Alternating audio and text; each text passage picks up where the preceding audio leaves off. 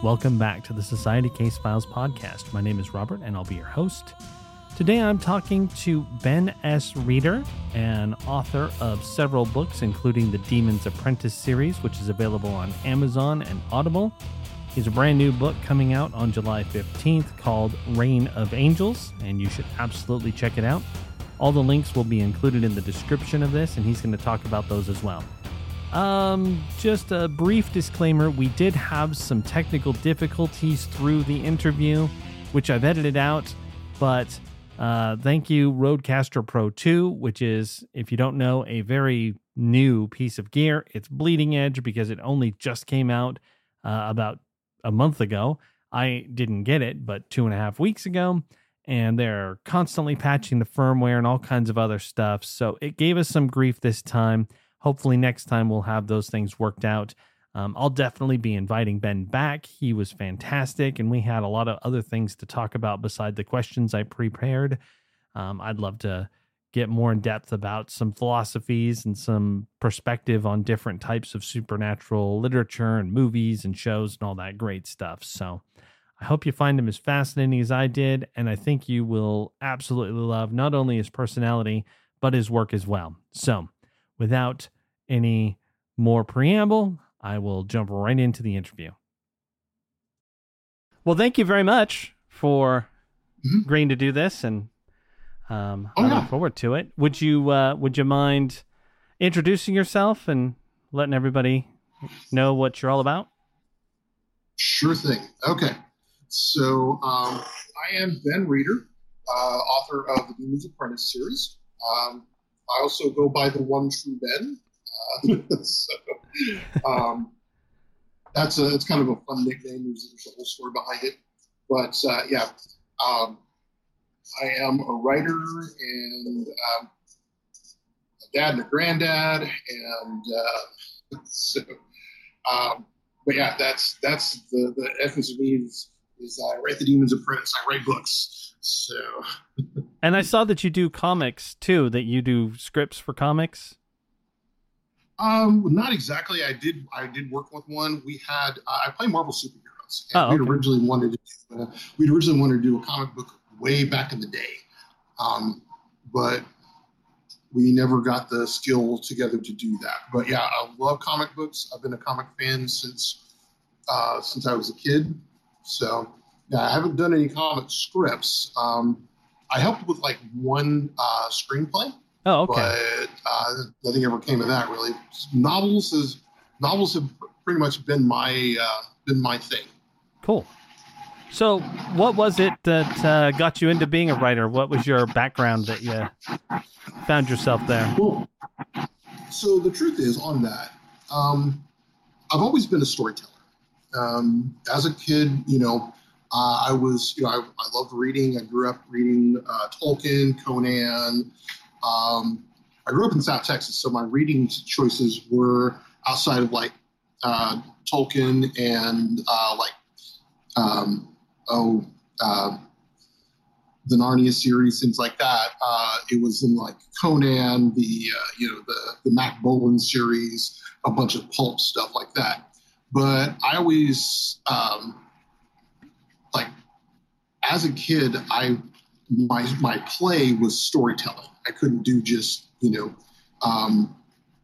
regular sports. So for me, I always, when Star Wars came out and action figures became a thing, my action figures became like my storytelling cast. That's awesome. So I was always, and I don't know if you can see behind me if you're on your Skype, but I still have quite the action figure collection. Oh yeah. Yeah, you got a lot of stuff back there. I see your TIE Fighter. Mm-hmm. Right. That's so cool. TIE Fighter, AT-AT, got a Millennium Falcon back there. And then these up here are from a series called, I had it in the top of my head, now it's Exo Squad. I had to turn around and look at it. Called Exo Squad. It was I forgot all about that. Right? On like 2 seasons, Yeah, I think it kind of inspired the the way that the Starship Troopers animated series looked like when they came out with that for Saturday morning ages ago. Yeah. Because I remember seeing that going, hey, this kind of reminds me of the Exo Squad style of thing. Right? Yeah. That's awesome. But yeah, I mean, most of that has been, I've always been, and my mom used to always tell me, you need to write this stuff down. When they were telling me, get your head out of Star Wars. So, so it was, one of two things. But yeah, storytelling has always been like my go-to thing, and that's what led me to writing. And what made you pick your genre? So I've seen a bunch of your book covers, and I kind of read about what types of things you write about. What drove you down those paths? So I used to urban fantasy's long been since I really started reading on my own, urban fantasy and fantasy have been my favorites. But I think what started me on urban fantasy as a genre that I could write in was actually reading Dead Beat by Jim Butcher and realizing this guy's voice is very much like mine, very sarcastic, very what's what I'm looking for, very dry humor, and kind of a little bit of a noir sensibility without going overboard. And so that started me on it. And then I like to joke that I got into young adult by accident because The Demon's Apprentice really started out as a game that we were writing, that we were doing. The theme was a reluctant hero. And suddenly I find that I have this whole story ready to go. And so suddenly, I'm writing in what turns out to be young adult. So, but urban fantasy and urban fantasy and sci-fi have long been my go-tos. I think one of the other ones that was a really strong influence on me is a very obscure book called Gossamer Axe by Gail Bodino. It's a very Wiccan book written during her Wiccan phase, and because I think she converted to, I'm not sure if it was Mormon or Jehovah's Witness later on in life, but oh my goodness, what a transition! Yeah. Mm-hmm. Oh yeah, and it was also my first. It was also one of my first, because in the 80s when I first started, because this came out like 86, 87, about the same time I was discovering the Teenage Mutant Ninja Turtles. And I'm talking the black and white version, not the ones with the different colored masks. That was a big influence on me that got me into urban fantasy, and then reading Mercedes Lackey, who did a lot of urban fantasy, the Serrated Edge and stuff like that. And Portal Fantasy were some of my big influences. But yeah, those are the genres that I enjoy reading. So that's the ones I enjoy writing. So I guess I'm trying to remember. There was a book that reminds me so much of what you just said, and hopefully I'll remember before this is over. It's really, I don't want to say really old because I don't necessarily think it's, I don't want to date myself, but I swear I think I even read it in school. Anyway, it was a vampire novel, and it was my first time of reading what I kind of think of as urban fantasy because it was very rooted in the modern day, and the characters were a sort of symbiotic vampire that was both male and female. And as they grew older, at some point, one became more dominant than the other, and they sort of Jekyll and Hyded their lives throughout time. So it was kind of interesting. That's fascinating. Yeah, I've never. That's an interesting concept on that. I will have to try and find it. If I do find the title, I'll share it with you later. Because man, it's killing me. You're describing the other one, and for some reason, it popped in my head, and that was like I say, I think that was pretty much my first urban fantasy, because before that, the closest I probably would have gotten was Barbara Hambly with her vampire novel, Those Who Hunt the Night, I think is what it was called, where the main character was a woman who was like it's in the Victorian era, but she was a forensics person, and her husband was a detective, and they encounter vampires. It's pretty cool. Sounds pretty cool. So. Yeah. But yeah, and those are my genres. Those are things I like because anything is possible. Yeah. It definitely makes it a lot easier to write that kind of thing, because some of the obstacles that you face as an author, things like, well, can I make X happen and get through this part? It's just, you can explain it with magic or something and it becomes plausible. So it's one of the reasons that I got into it, because I didn't want to have to face those struggling like intersections of, oh my God, now I've got to go and do research for 3 days on, police procedure. So, which is actually one of the things I love. It's one of those things that I would encourage any author to do. Go out and do stuff, learn a thousand different things.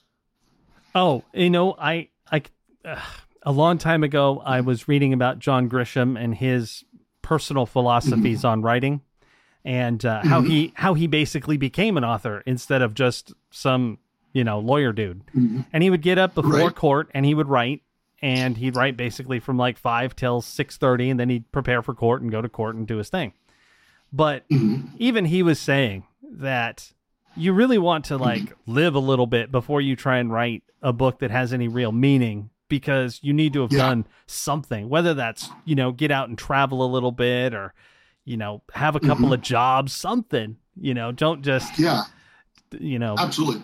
I know this is probably unpopular opinion, but Aragon is a good example to me of something that really was written by someone that probably didn't have any business getting as popular as he did. I mean, Aragon really does read like somebody who copied their favorite stuff and just changed the names to protect the guilty. And reads like a 15-year-old copy, writing what he wants to, the book he wants to have. Yeah. Yeah. And I mean, now I'm going to be fair with him. There was one time that I sat down to write a sci-fi, and about 3 chapters in, I go, oh my God, this is Star Wars. This is exactly Star Wars. What am I doing? Right. But I stopped myself. Maybe I shouldn't have. Maybe I'd be wealthy beyond my dreams like Chris at this point. Right. So let me ask you, this podcast, I generally have been focusing on helping people with things like editing and thoughts about how to do writing, get past certain obstacles, all that stuff. So in this regard, what do you do to overcome stuff like writer's block, or how do you cope with driving to deadlines, and how do you even develop your deadlines if you do them yourself? So for me, writer's block that's something we all deal with, as a writer. I mean, that's just a standard, bog standard. This is a problem. Everybody runs into it. Now, some people say, it's made up and things like that. And that may be true, but that doesn't make it any less real. And I think the big thing about writer's block is to understand what causes it. And to me, the root cause of writer's block is fear. Is fear. Writer's block, I think 99% of it is you're afraid that what you're going to write is just going to be utter junk, and it's just going to be crap and nobody's going to like it. And, and even you're not going to like it. But I'll tell you, just like we were talking about with, you're writing and suddenly you're going, oh my God, this is Star Wars. If I were talking to you now, then you, from me now me, here's what I would told you. Keep going.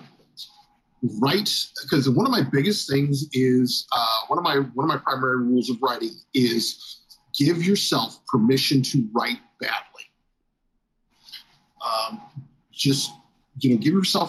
Tell yourself it's okay to write utter junk. Because one, you can edit a bad story. Yeah. But you cannot edit a blank page. All you can do is add to it. So one of the things is to learn to write fearlessly. Just write what write the story that you hear in your head. And I would ask anybody who, who's going, how do I get to be a better writer? Ezra Glass, Ira Glass, has a thing called the taste gap.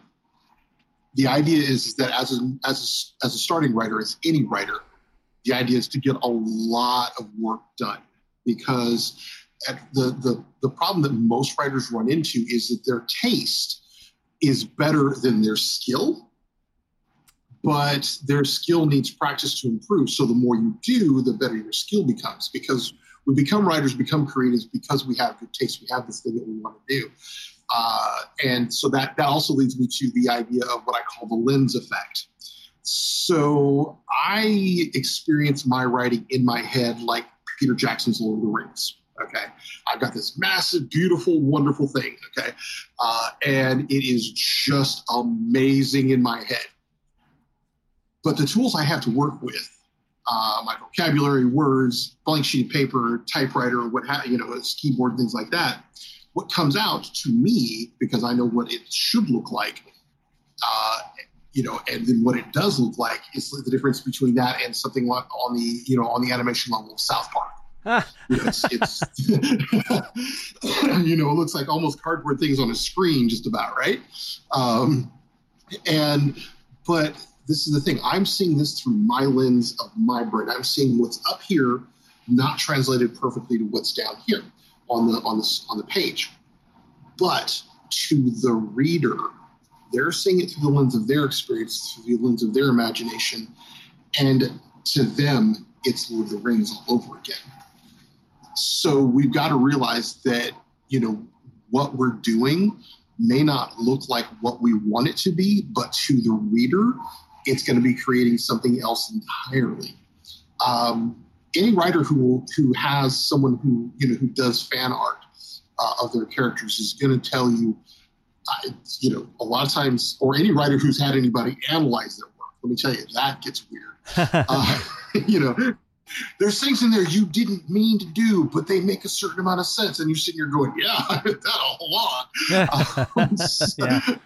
Yeah, I hear that. So that's one of the things is, realizing that when you're dealing with writer's block, is a lot of times you're afraid that what you're doing is just going to be terrible. And it probably is. That's okay. Because the trick there is to just get out and do it. Get the work done. Lizzie Hale, one of my all-time idols, because she is one of the premier rock goddesses. She is a guitar goddess, with Hailstorm. She writes a lot, and she did this one on thing. It was just like, look, I hate 90% of what I write, but of that 90% of what I write, there's a riff, a note, a phrase that I'm going to use somewhere else. Likewise with my stuff, I've got notebooks full of stuff. I'll give you an idea. I don't know if you can see this, but I'm in my office right now. That I don't know if you can see it right now. That bookcase next to the TARDIS. Oh yeah. Okay, every single one of those are notebooks that I have filled with utter junk. Oh my goodness! I think I lost your audio there. There you go. All right. Okay. Better. Okay. Yeah. So yeah, that's just junk. Just utter trash stuff that I've put together over time, and then I'll go back and I'll mine it, because I'll go, okay, what was this thing here? And I'll just go through tearing through a notebook. I've got whole worlds built in some of those notebooks that may never see the light of day. Some of them are just D&D campaigns. Nice. But the other way I try to beat writer's block is maintenance, because one of the things that I see is people going, oh, my creative juices are running dry. My creative, basically you go to the well and it's dry. And that, I think, is because we are not taught as writers to take care of ourselves, to do basically mental fitness. So all the things that people will tell you to do to combat writer's block, don't wait till you've got writer's block to do them. Yeah. Just, every now and again, sit down, listen to music, watch a movie, read a book, get out and do some travel, go do something to basically kind of expose you to get your brain going. So, one thing is always, for me, it's always been a matter of getting out, doing something, getting the ideas flowing, get your brain active, get your brain in a different place. Because that's what keeps you from having writer's block in the first place, is doing all the things that other people tell you, oh, take a walk, listen to music, things like that. Do that on a regular. Take care of your brain, take care of your imagination. Because if you don't treat it like a muscle, it's going to atrophy. And then you got to go out and work out again, So I really love your give yourself permission to write badly. That's great. Yeah. That's great advice, because a lot of people will write a page and then they'll look at it and go, oh, this is bad. And then they will decide to rewrite the page and then rewrite the page, or a short story, or they'll rewrite it like 55 times rather than just stop and, give it some time to breathe, and maybe even show it to somebody else and see if they're just being too harsh of a critic. So it is important. Press on. Yeah. Or just put it aside. Just press on. Keep writing the same thing, even if it's bad. Because at the end of the day, you get to the end, you go, okay, so this is a pile of dirt. This is a pile of horse poop. But then you go through and go, well, maybe it's not so bad. Maybe I tweak this, here, and I make this thing happen there. But you got to get to the end. You got to get it done. Because also the next thing you write may not be so bad. Yeah. And the next thing after that may be pretty good. And then you may go, hey, you know what? I like this concept from this. I bring it into this. Demon's Apprentice, I did that a lot. Did that a whole bunch. I got characters from Demon's Apprentice that are game characters that are just ideas that I had. One of them is based loosely on me, but smarter than I am. It's one of those things of you've got to practice. So artists sketch, singers practice, actors rehearse, but writers, we seem to have this idea that we've got to get it perfectly the first time. Yeah, that's crazy. Yeah, and that is the biggest. We're taught that even in school. We're taught that because we get graded on our rough drafts. Yep. We don't get a chance. We get graded on rough drafts, and bring the cat up here. This is Simba. This is one of my cats. Welcome, Simba. Looks like my cat Luna. Right. So yeah, he's one of our. All of our cats are adopted. He showed up at my wife's work, and one night we just took him home, and he's stayed ever since. That's so cool. Welcome aboard, Simba. Yeah. He's like, okay, I'm done. You're talking too much about me. That's been my big thing is that, give yourself permission to write badly. That's the best way to break writer's block, because it's momentum. A lot of it's momentum. And I'm also not a big believer in inspiration, because I've already got everything up here that I need. I just need to get it going. So a lot of times inspiration, if you think of ideas in your head like flint and steel, you've got to do things and get things moving around. And then that sparks inspiration. Get in the middle of the scene, and suddenly you're going, oh, this is what would happen. Or now that I'm here, I can see this. But it only happens when you're in that moment, when you're writing, when you're doing things. So if I wait for inspiration, I want her to find me working. I heard you say something earlier that I think is an advantage too. I heard you say D&D campaign. So you said you play Marvel superheroes as well, and that's yes, D&D Marvel. Yeah. So I think, and I have some evidence to support this, but I think that the fact that I've been playing games like that since I was like 8 years old, and just learning that improv style and running games and improving that with people has made writing so much easier than if you've never done that before. So when I've worked with people who I basically mentor brand new writers to try and help them get their work done. That's one of the things I do professionally. And I have found that the folks who have played video games that are role-playing games at the very least, but better is tabletop games with other people, have a much easier time grasping the concepts that I throw at them, and they latch onto them and run. Whereas if you haven't done it, then you're starting from this point of having to learn not only how to write, but how to improv in your head and create things on the fly that might be more interesting than your original plan, or make that plan more interesting as you go. So, getting into character, because that's the thing is when you are, to me, writing is all about the essence of method acting, which is getting to the point where you inhabit the character. When you inhabit their brain, you inhabit their world, their reactions, and their reactions, are your reactions are their reactions instead of yours. So, when writing about Chance, who has been through trauma that I've never seen and would never survive, but I can get into his head because I've role played that. I've learned what that looks like. Playing, because Chance, oddly enough, like I said, he came from a role-playing game. We were experimenting with learning the Buffy the Vampire Slayer game, and the idea was that the characters were all reluctant heroes, and everybody had the standard high school tropes of I have all this power, I don't want it, I want a normal life, and my character was like, no, this has all been done before. I need something that is different. I need something that makes them a reluctant but also eager hero. So I sit here going, well, make him a former bad guy. Oh, nice. Make him somebody who was taught to be a bad guy, doesn't want to be, who was forced into something because nothing makes a better hero than someone trying to fix their own wrongs. They were like, oh, this is so terrible. It's like, no, this is not terrible.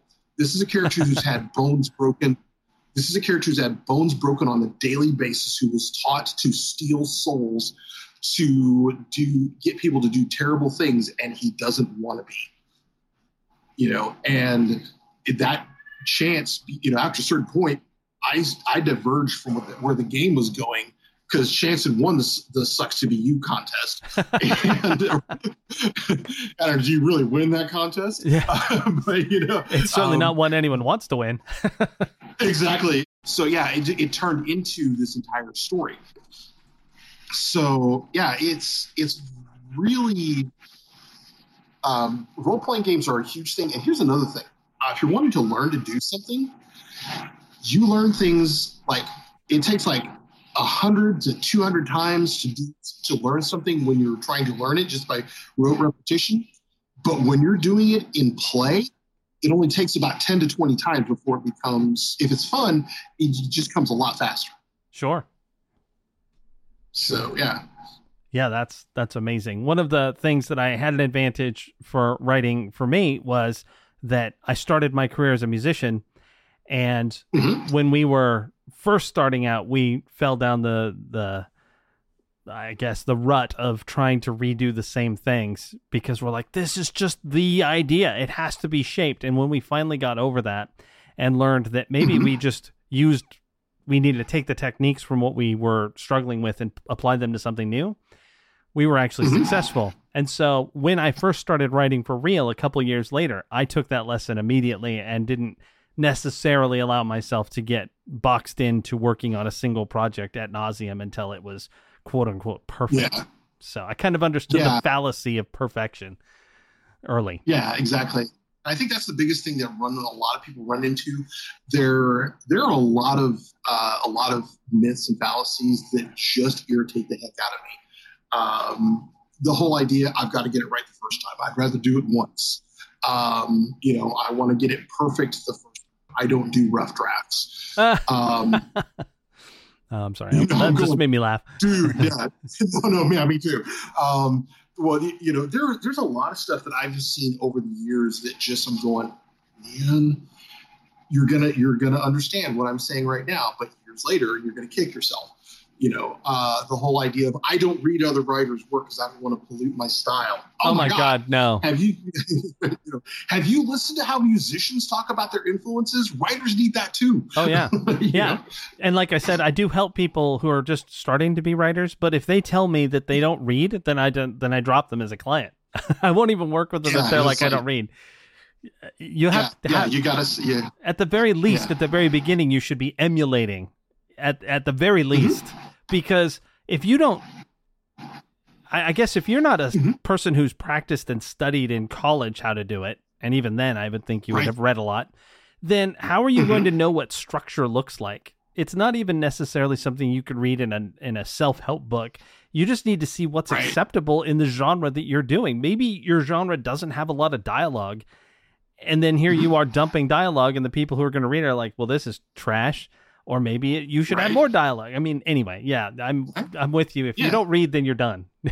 So, right. If you don't read, well, and it because we learn by association. We don't learn to talk by just figuring it out ourselves. We do, we also don't develop our regional accent on our own. We learn that by listening, and that is how we hone our voice as writers, is by reading other writers and going, hey, this resonates with me. I need this. Or, hey, this is terrible. I don't need this. So it's kind of the funny thing is I'm originally from South Texas. Okay. But most people cannot tell that because You dropped for a second there. Which is kind of. Oh my goodness. Hold on one second. Okay. Okay, you're good. Go ahead and try again. Okay. So this thing. I don't sound like I'm from South Texas unless I really want to, and then I can just kind of ease right on into that, get that Texas twang out there, and y'all would never know I was from Missouri.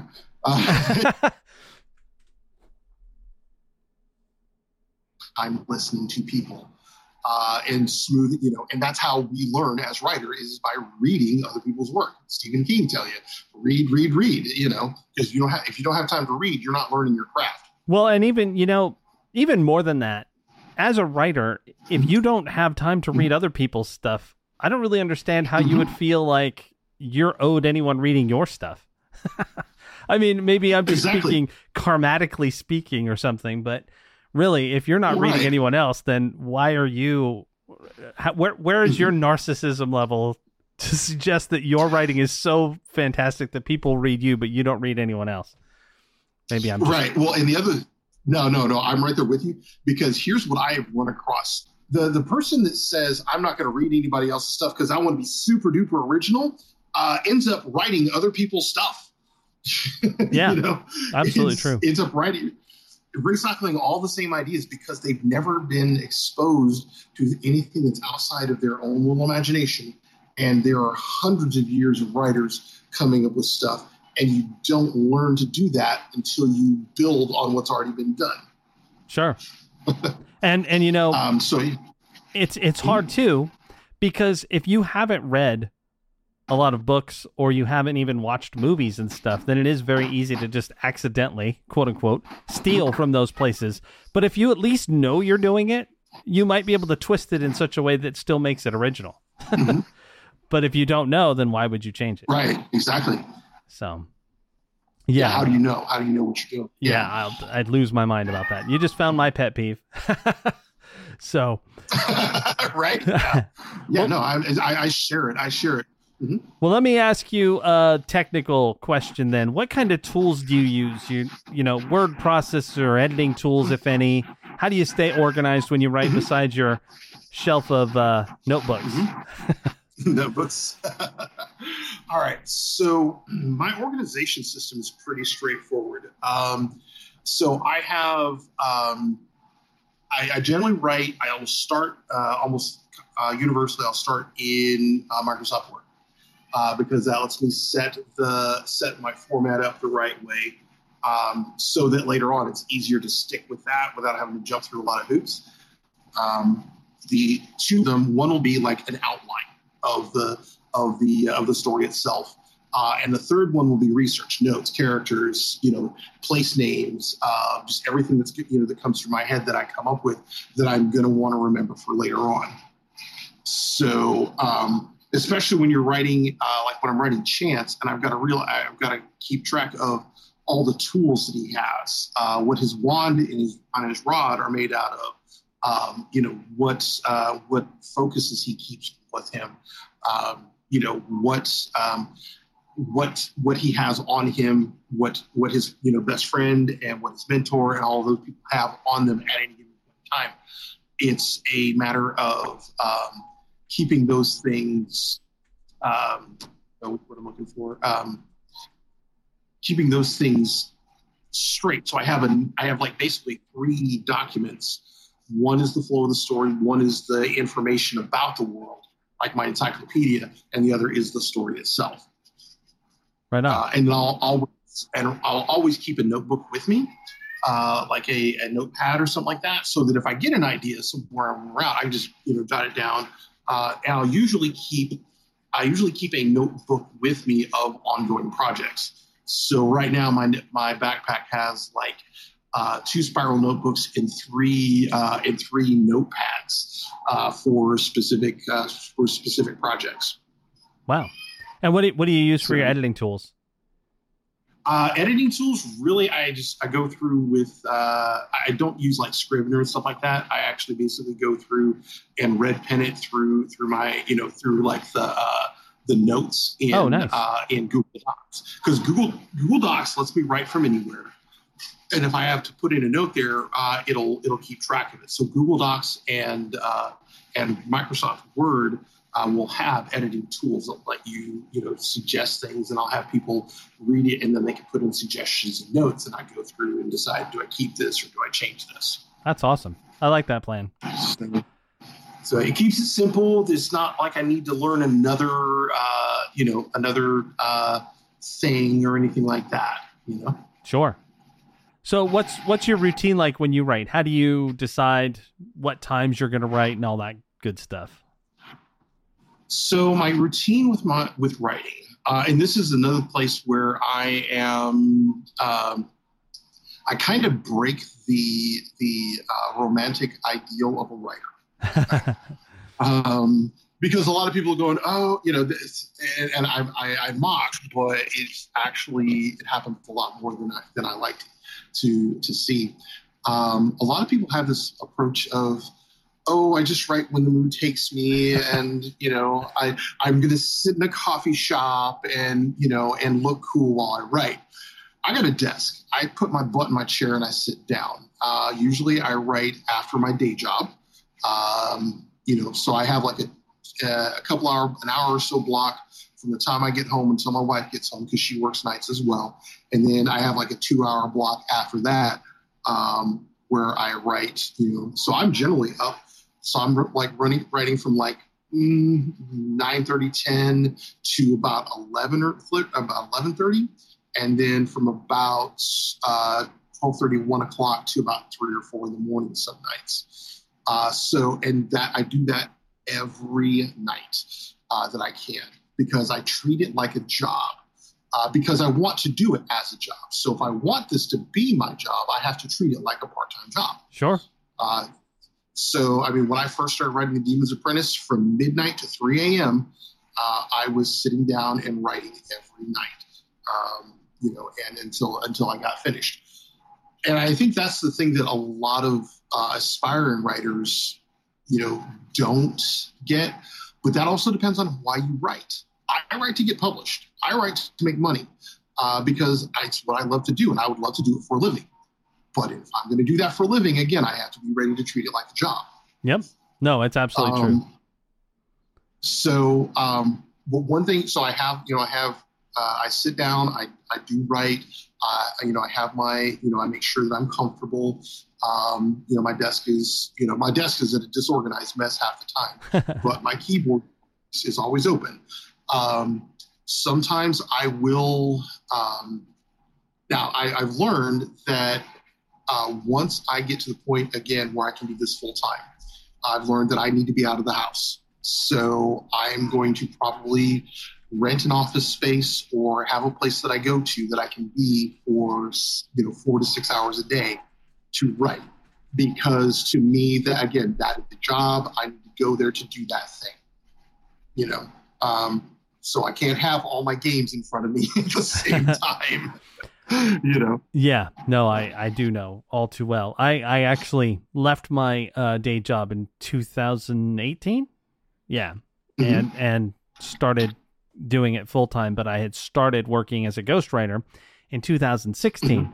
So I was basically doing 2.5 jobs for a good 2.5 years before I was making enough that I could walk away from that profession.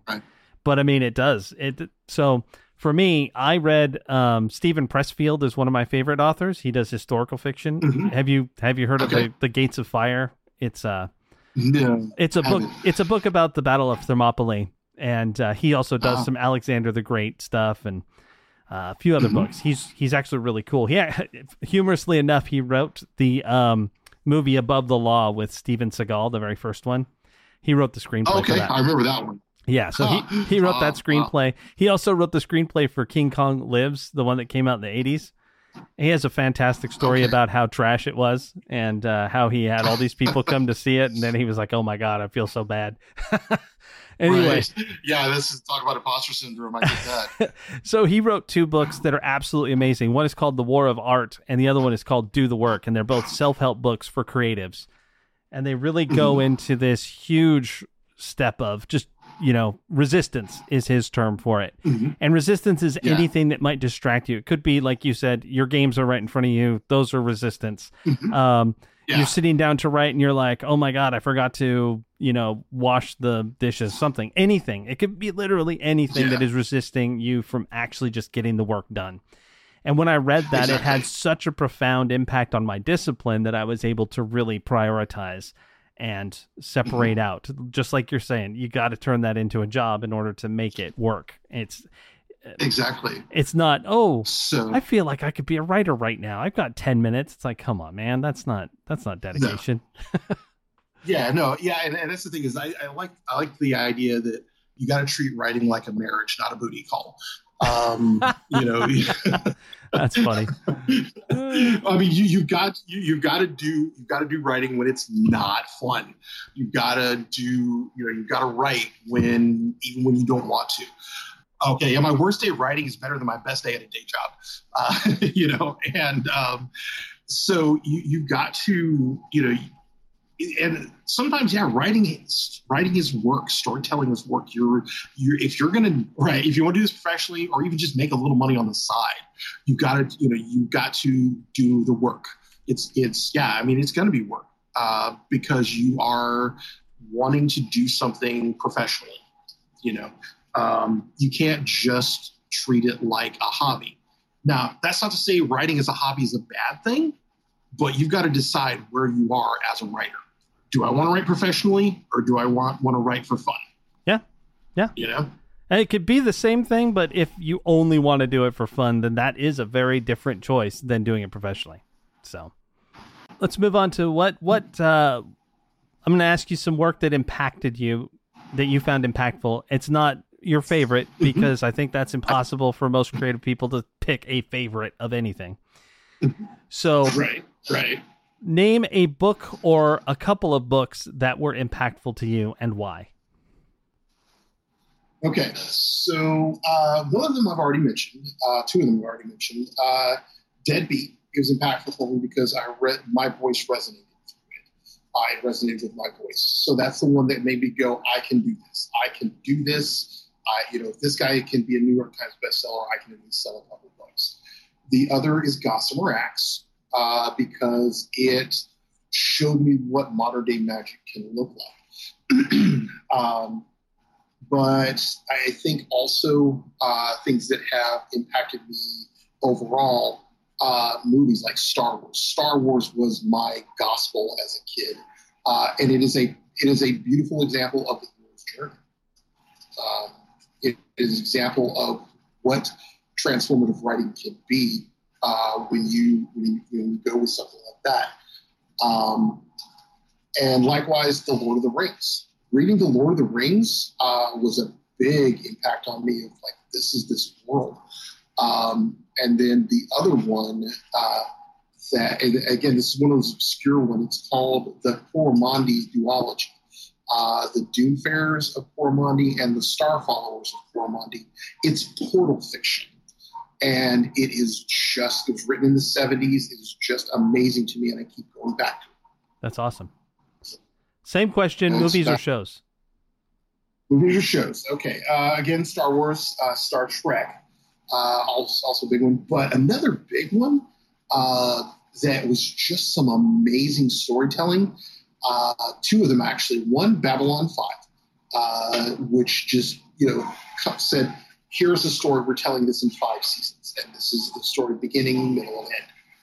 But the other one that was just fantastic to me, oh God, I can't remember the name of it.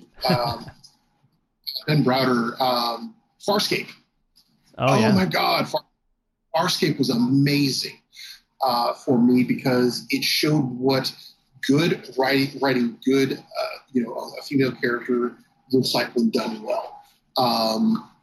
And just letting the actors do their thing and tell those stories. And then I think in terms of movies, so this is going to be kind of weird, but Heavy Metal.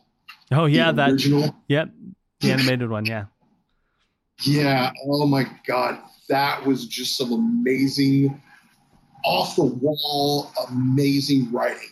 Den of Earth. And lines that continue to go through my head. Hey man, we having that plutonium Nyborg left? It's funny you mentioned that. I literally just watched that maybe 2 weeks ago.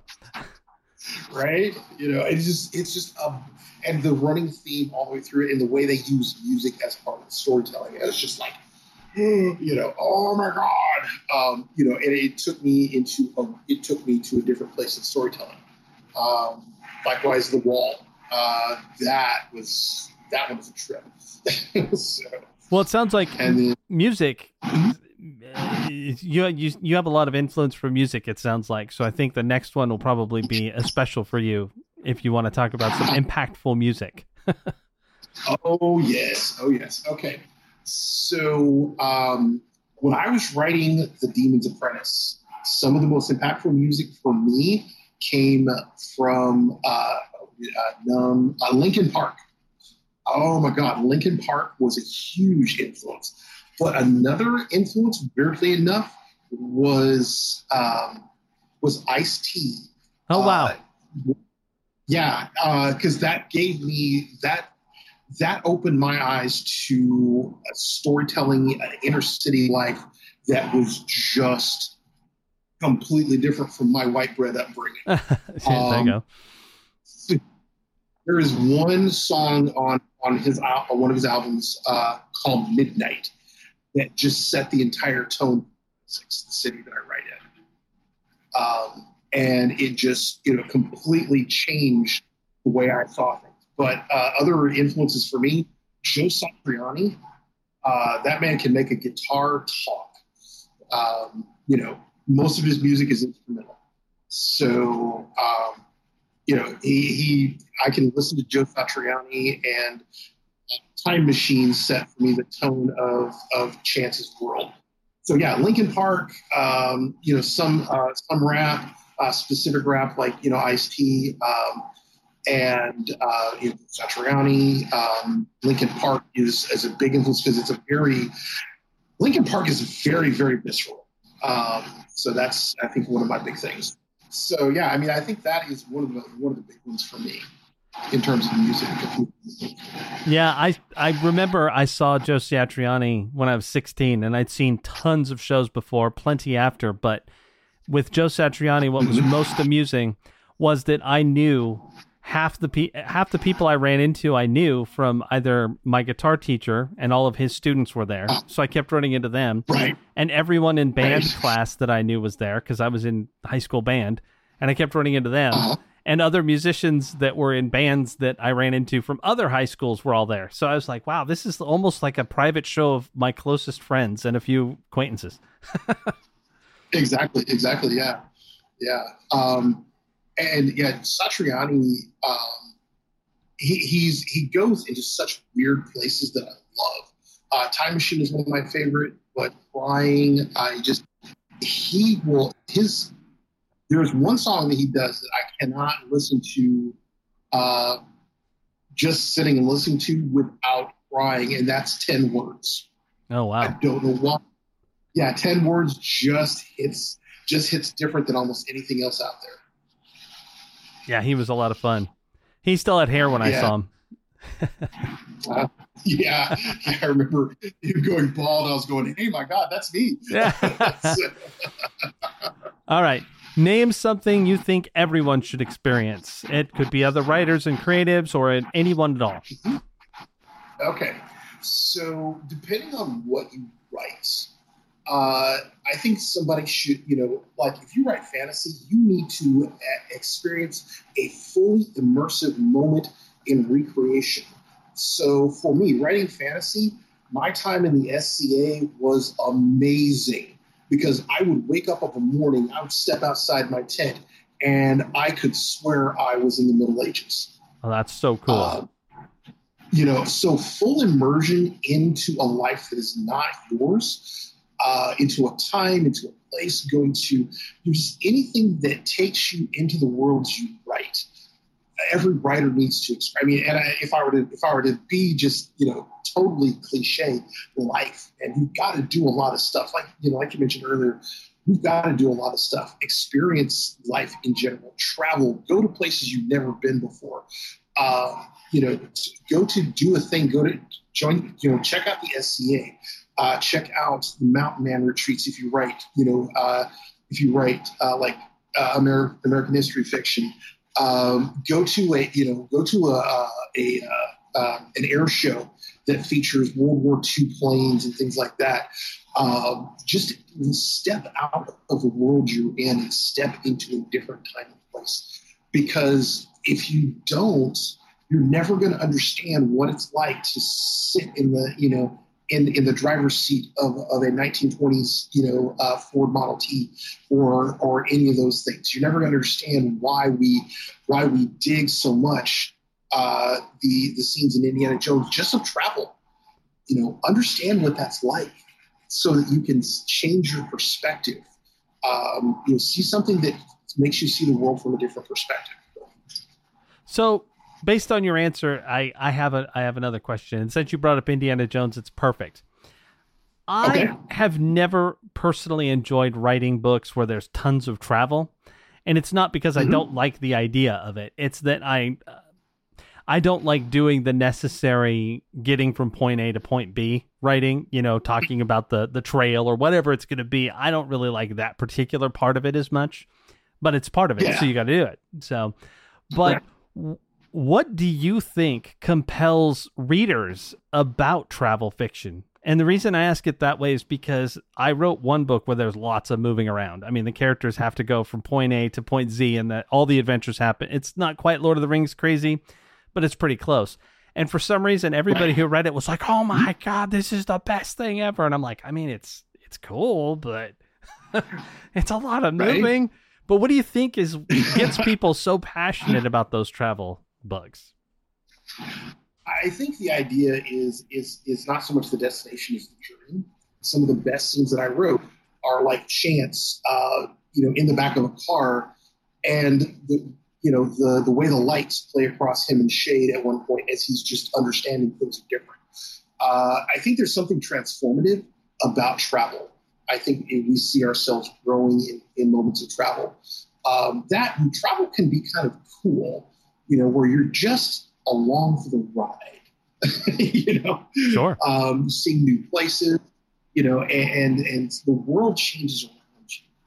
It's just from, you're still in your chair, but you're seeing a different place, different customs, different, and we thrive on those new things. So yeah, I mean, that's the thing is also, we get to see new places, new people, eat new food, smell new things. It's just an entire smorgasbord for our senses. And I think stimulation is one of those things that makes people feel alive. That's probably one of the more reasonable ways of looking at it that I've heard. And it helps me understand. It helps me feel better about writing those scenes. I'll tell you that. Right. I hear that. So, but yeah, and one thing I always encourage writers to do is always learn new stuff. Like I taught myself how to pick locks, and I had never actually learned how to do it. So now, it was kind of funny. I still do live action play, and we were doing a weekend event, and my character, I'm playing a rogue because that's what I do, and I'm talking to a guy about, with the proper tools and stuff, you can pick a lock, and we're at this campground, and there's this old rusty lock. The guy goes, "Oh yeah, try it on this," and in less than 30 seconds, I had that lock picked. Nice. And I'm like going, "Oh my god!" Yeah, I'm just going, "Oh my god, I am the most dangerous man in this room." So because I did it with I built a rogue's kit for my character that had a multi-tool, has a little thing for cutting cord. It's like a little ring with a little hook blade on it. And I got to the point where I could actually do almost everything that character can do. And let me tell you, it changes your perspective about what's going on in a room. Locked doors are suddenly no longer a problem for you. So. Yeah, I took the time to go and take a handgun course and actually did some shooting at a range to understand how they felt and responded. So I thought that was pretty important if my character was going to be using a lot of guns. Exactly. Well, yeah, like Chance uses a LeMat, which is a percussion cap revolver. So fortunately, I have a friend who has a percussion cap revolver, and we went out to a range. And let me tell you, you did that using something like that. That's where you're actually doing the gunpowder, putting it in there, and putting you're not going to be firing off like a dozen rounds a shot at a time, because that takes a minute to reload. And so you learn to make every shot count. And guns like that fire differently than than smokeless, than modern guns. So it's so different. Experience those things. Do stuff. I mean, that's one thing everybody should do. Do a lot of stuff. Well, why don't we, now that we're actually pushing an hour, but I want you to have some time to talk about your work. What is this book that's coming out on Saturday, and what's going on with that? Okay, so this one's called Reign of Angels. This is the 7th book in the Demon's Apprentice series, and it kind of completes the apprentice phase of Chance's life. It was when I first started writing The Demon's Apprentice, I had everything through this book planned. So I knew the end of it, or at least I thought I did at one point. And I don't feel like I'm spoiling anything, but the phrase, Chance, at one point Chance says, I have a message. Fear not, we are coming. That's been in my head since 2007. Oh, nice. So finally having that written out, 14, 15 years later, just amazing to be able to do. It is the culmination of everything that has started in Demon's Apprentice, and it is kind of like I said, the end of that first cycle. Now, the Demon's Apprentice series is going to keep going on, but this one is Chance taking everything he's learned over the past 6 books, and learning to go from being an apprentice to a mage, to finally coming into his own. And this is where we see Chance at his absolute best and worst. It covers the most area. I have him go to Colombia in South America. I have him going to Berlin at one point. He globetrots in this one a lot. And it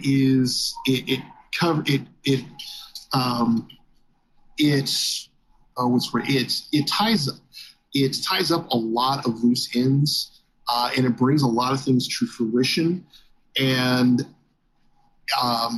there is, I think people are going to love what happens with one of the characters that was at one point a fan favorite. And we find out a different fate for that character. All right. So the next book in this series is going to happen about 3 years later, because characters have matured. They've come into their own. I've got at least 2 series spinning off after this. One involving Chance's best friend, Lucas, who by this time is known as Guy Midnight, and one that is completely unrelated but happens near New Essex. So yeah, this world has grown beyond just Chance's story. So I guess, how long are you going to wait before you jump into the next to writing the next book? Now that you've got one coming out, I'm already working on the next book. I knew you were going to say that. I really, actually, I didn't feel like it was the right time to release it until I had something going for the second book and for book 8.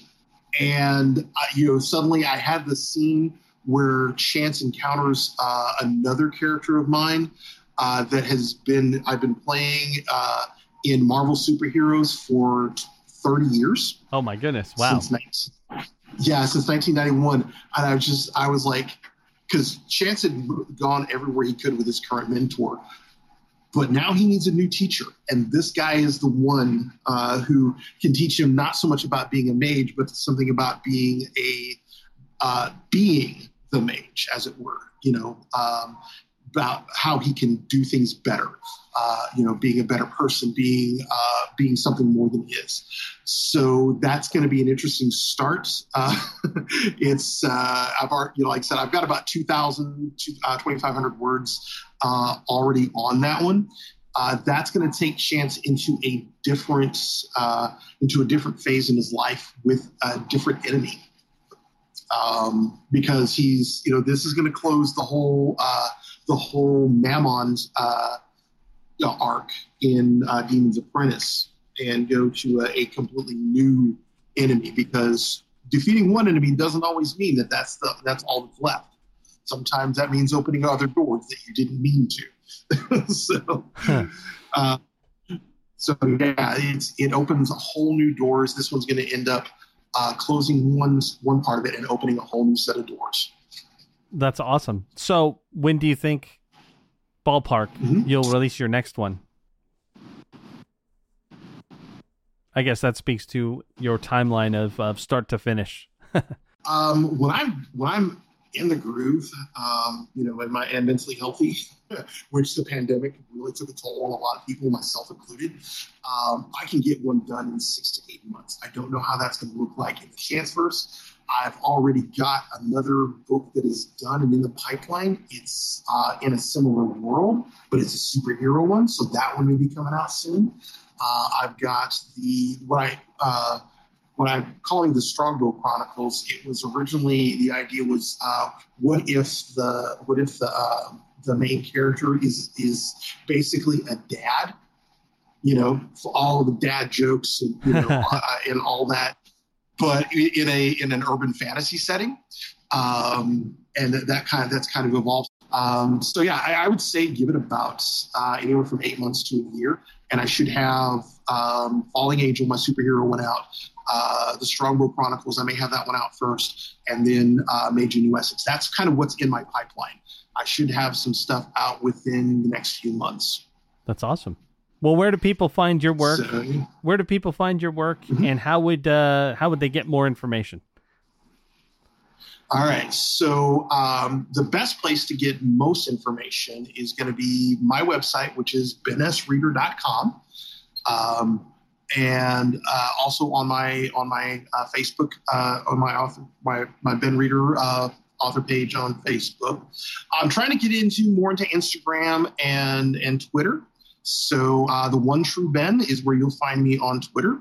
And but yeah, Amazon is exactly where to find all of my work. Or if you like Audible, the entire Demon's Apprentice series is now out on audible.com. Who read your books? The narrator for my series is an actor by the name of Charlie Thurston. Does some fantastic work, has a very versatile voice. A lot of people just love his stuff. I was very fortunate to get him. And the Audible is one of the advantages of having an agent. So again, if you start making money, get an agent. So because an agent will get you more stuff there. But Audible, Amazon, BenSReader.com, those are the main places to find me. Or on Twitter, look for the One True Ben. Same on Instagram. Well, congratulations on your upcoming release, and I hope it does fantastic. Mm-hmm. And I really want to say thank you so much for coming. Technical difficulties aside, you are awesome. And thanks. I mean, and happy to time. It's been great. I love the questions, and it's just kind of exploring the art. And I love that, we get along so many of the same philosophies in writing. So, yeah, I'm going to have to invite you back for a more directed topic. Like I said, this podcast is mostly about writing and creating and stuff. So, I would love to see you come back and throw out some more of your ideas. I'll get the technical side fixed better too. All right. Robert, it's been a pleasure, man. Hey, thank you again. It's great to meet you, and I'll talk to you soon. All right. Take it easy, man. All right. Bye. I want to thank Ben for stopping by and talking about his work and his philosophies on writing. It was fantastic. I look forward to doing it again. If you liked what you heard and you want to hear more, please visit our website at www.societycasefiles.com.